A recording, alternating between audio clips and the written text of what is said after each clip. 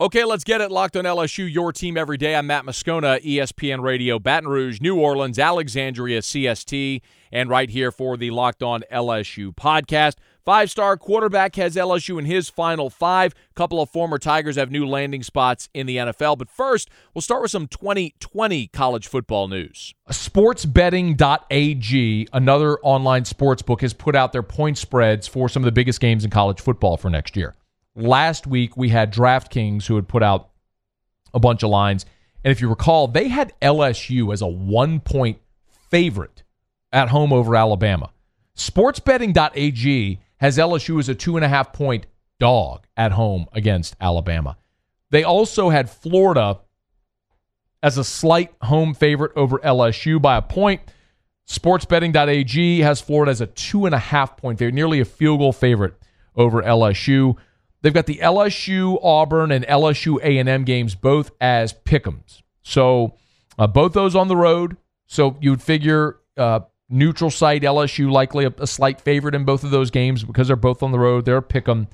And the LSU-Texas game, they got LSU as a 5.5-point home favorite. So LSU a pretty respectable home favorite there against Texas and a veteran quarterback in Sam Ehlinger coming into Baton Rouge in week 2. So just a handful of lines involving LSU. Wanted to just kind of put that out there as we're moving through the offseason. We'll keep an eye on those lines as they go. I would have been really interested to see how this might have looked for LSU if you had spring. Again, I think teams with new coaches and new quarterbacks are the ones that are going to be mostly affected by not having spring practice. And LSU's in that mix, losing so much talent to the NFL, and namely having a new quarterback starting. It's just a massive missed opportunity for LSU like it is for so many other programs.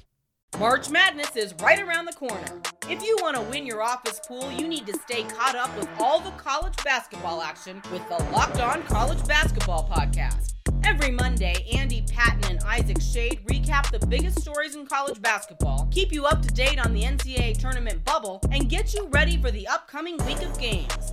From the Big East to the Mountain West and everywhere in between, Andy and Isaac have college hoops covered on the Locked On College Basketball Podcast. Available on YouTube and wherever you get podcasts. Part of the Locked On Podcast Network. Your team every day. A 5-star quarterback, number 1 quarterback in the country, Caleb Williams, shortened his recruitment list to 5 teams. And he's got Maryland, Clemson, Penn State, Oklahoma, and your Fighting Tigers of LSU among the 5. For what it's worth, Oklahoma trending on the 24/7 Sports Crystal Ball. His dad gave an interview to Steve Wiltfong from 24/7 Sports, said, quote, "We're definitely going to do one more trip to LSU. They'll get the whole team, meaning the whole family, will go there to Baton Rouge for one more trip." He had planned to visit Maryland and Penn State this spring. That obviously now will not happen because the NCAA has mandated no in-person recruiting during this shutdown. Williams is the 5th-ranked prospect overall in the country, so that's regardless of position. He's the number 1 quarterback in the country. And I couldn't help but think earlier today whenever I saw this, that what we're seeing right now is the Joe Burrow effect. And for years now, for well over a decade, if you go back to when Nick Saban started really pushing LSU into the forefront, into the major national elite, wins the national title in 2003, and obviously was recruiting at a top 10 level every year. That's never fallen off. The first year that Les Miles was in Baton Rouge, 2005, when he only signed 10 guys in that class, it's sort of skeleton class, they were ranked low. And then Ed Orgeron's 2018 class was outside of the top 10. Every other class has been the top 10 nationally. LSU was recruited at an elite level for almost 20 years now. And despite being top 10 class in the country, despite never really cashing in on a major quarterback prospect. Like, I actually went and did this today. I went and looked up every LSU quarterback signee since Les Miles' first year with Ryan Perrilloux in 2005. Looked up every LSU quarterback signee. here are their national ranks, okay? And understand, Caleb Williams, kid we're talking about, is the number 5 overall prospect in the country, number 1 dual threat quarterback. Here's the list of LSU quarterbacks that have signed since 2005 in their national rank. You don't need to memorize this, okay? There's not going to be a test on their numbers. But TJ Finley, 496. Max Johnson, 252. Peter Parrish, 313. Miles Brennan, 152. Lowell Narcisse, 261. Lindsey Scott, Justin McMillan, neither on the 247 composite. Brandon Harris was 75. Hayden Rettig was 143. Anthony Jennings, 207. Remember Jeremy Liggins, a kid who played offensive line, ended up as an offensive lineman like at Ole Miss? 277. Mettenberger was the 4th-ranked JUCO prospect in the country, but, again, not a high school signee. Stephen Rivers, 576. Zach Lee, remember Zach Lee, who ultimately went and played baseball, 443. Russell Shepard, 3. He was the 3rd overall prospect in the country, but never played quarterback at LSU. Chris Garrett, 471. Jordan Jefferson, 250. Jarrett Lee, 148. And then Ryan Perrilloux at 6. Ryan Perrilloux is the last truly elite quarterback signee that LSU's had. It's been 15 years. And yes, you signed Russell Shepard, but let's get real. Shep was a great athlete, never played quarterback at LSU. Aside from that, Brandon Harris at 75 is the highest ranked quarterback that you had. And only Jarrett Lee, Hayden Rettig, and Miles Brennan have been inside of the top 200. That's telling. I mean, we all know it, right? Like, we know what LSU's quarterback issue has been. And when you spend a decade or longer relying on the running game, defense, you're going to recruit great running backs. You're going to recruit Leonard Fournette and Stephen Ridley and Keelan Williams and on down the list, Darius Geis. I mean, you're going to recruit great running backs. And LSU has. And they've recruited good offensive linemen, and they've recruited elite defensive players and elite guys in the secondary. But we know they've just never been able to recruit quarterbacks.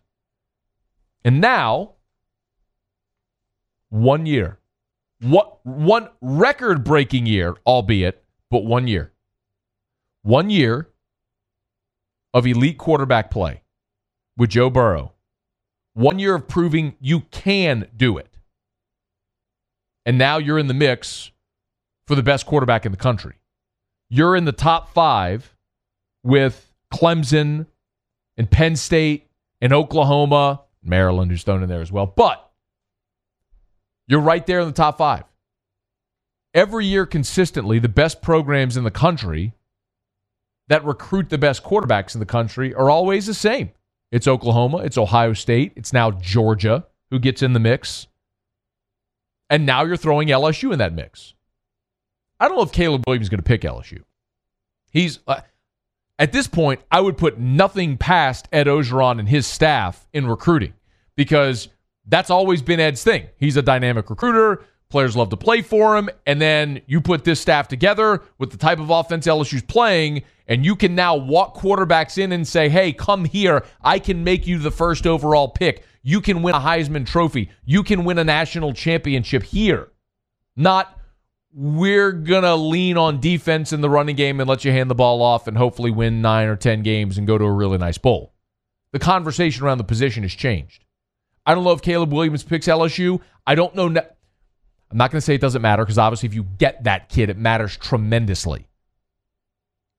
But what does matter now is LSU's in the conversation for the best players at the most important position in the country because of 1 year, which is why, as great as Joe Burrow's season was, as impactful as it was, as much as we'll talk about that forever and ever and ever and ever and ever, the bottom line is the residual effect of Joe Burrow is going to be felt on the field because he made it okay for great elite quarterbacks to consider LSU now, something that just quite honestly had not happened. I just ran through the list.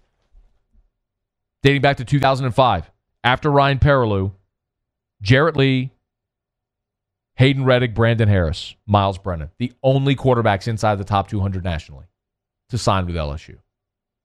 That's going to change. And it might be Caleb Williams. Barkevious Mingo also has not been to a Super Bowl, but he is now a member of the Chicago Bears. 1-year deal. He made $16 million on his rookie deal with Cleveland. And since then, he's pocketed about another 10. So Barkevious Mingo has made a pretty nice living for himself in the NFL, despite never really catching on after being the 6th overall pick of Cleveland back in the 2013 draft.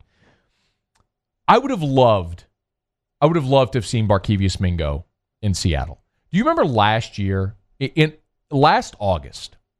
I don't know why I remember this, but I do.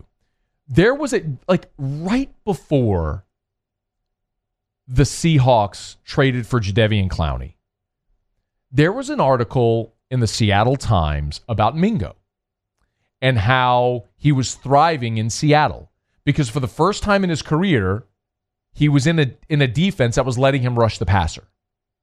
And his quote was, "I'm having so much fun. I came into this league to rush the quarterback. And other teams didn't let me do it. And they can use their players however they want, but this is what I came in the league to do, and nobody's let me do it yet." And they were finally letting him because he was playing for Pete Carroll. And remember, Pete Carroll's defense, 4-3, very much similar to what Ed Ogeron wants to run, fast, athletic defensive linemen that get after the quarterback and wreak a lot of havoc. That's what Barkevious Mingo was supposed to do last year. They traded for Jadeveon Clowney, who's now a free agent as well, by the way. Well, Mingo has been released or is a free agent after spending this last year with the Texans. He's also played for the Browns, Patriots, Colts, and now he'll be with Chicago Bears on a 1-year deal worth just over $1 million per, $1.187 million with just under $900,000 fully guaranteed. I think Barkevious Mingo, at 28 years old now, he turned 29 in October. I still think he can click in the right spot. Almost like Nick Fairley with the Saints. Do you remember that? Nick Fairley just kept being in terrible situations. He was caught up in the wash in Detroit, and then he goes to St. Louis, and he's part of like a 4-man rotation where he just didn't get the snaps, he didn't get reps, and then he comes to New Orleans. They're like, "Hey, be the guy you were at Auburn. All we want you to do is blow plays up. Just do that." And he had a career year. He had played in all 16 games, had 43 tackles, 6.5 sacks, 9 tackles for loss. Unfortunately, he had the heart issue that ended his career, but at that point, when he was already more than a half decade into his career, he finally caught on the right defense and made a splash. I think the same can still happen for Mingo. If you get him in the right defense, that's going to put him on the edge and say, go raise hell. Hopefully it's in Chicago for him. Another former LSU Tiger also continuing his NFL career. It's Al Woods, who you might remember was a 5-star, never really lived up to the lofty 247 ranking. But nonetheless, at 6'4", 330, and an athletic guy, he drew the interest of the Saints in the draft and was a 4th-round draft pick, but he got cut by New Orleans, just couldn't quite make it, and got picked up by Pittsburgh and Tampa and bounced around 3 different squads that first year, went to Seattle in 2011, and then was cut and back to Pittsburgh. And he was in Pittsburgh in 11, 12, and 13, then with the Titans for 3 years, then with the Colts for 2 seasons, and last season with Seattle. And on Monday, Al Woods signed a contract with the Jacksonville Jaguars to continue his NFL career. So Al Woods, despite not really living up to the lofty expectation at LSU and being cut by the Saints after being a 4th-round draft pick in the 2010 draft, he found his footing. He's about to enter his 11th NFL season, and congrats to Al Woods, who'll be with the Jacksonville Jaguars this season. Okay, that's going to do it for the Locked On LSU podcast. When you're done, remember, tell your smart speaker, play Locked On SEC, and you'll get news from all over the conference. In the meantime, rate us, review us, leave a review on iTunes. We appreciate all that. Share this podcast if you would. We'll be here every day as long as you keep coming on back. Locked On LSU, your team every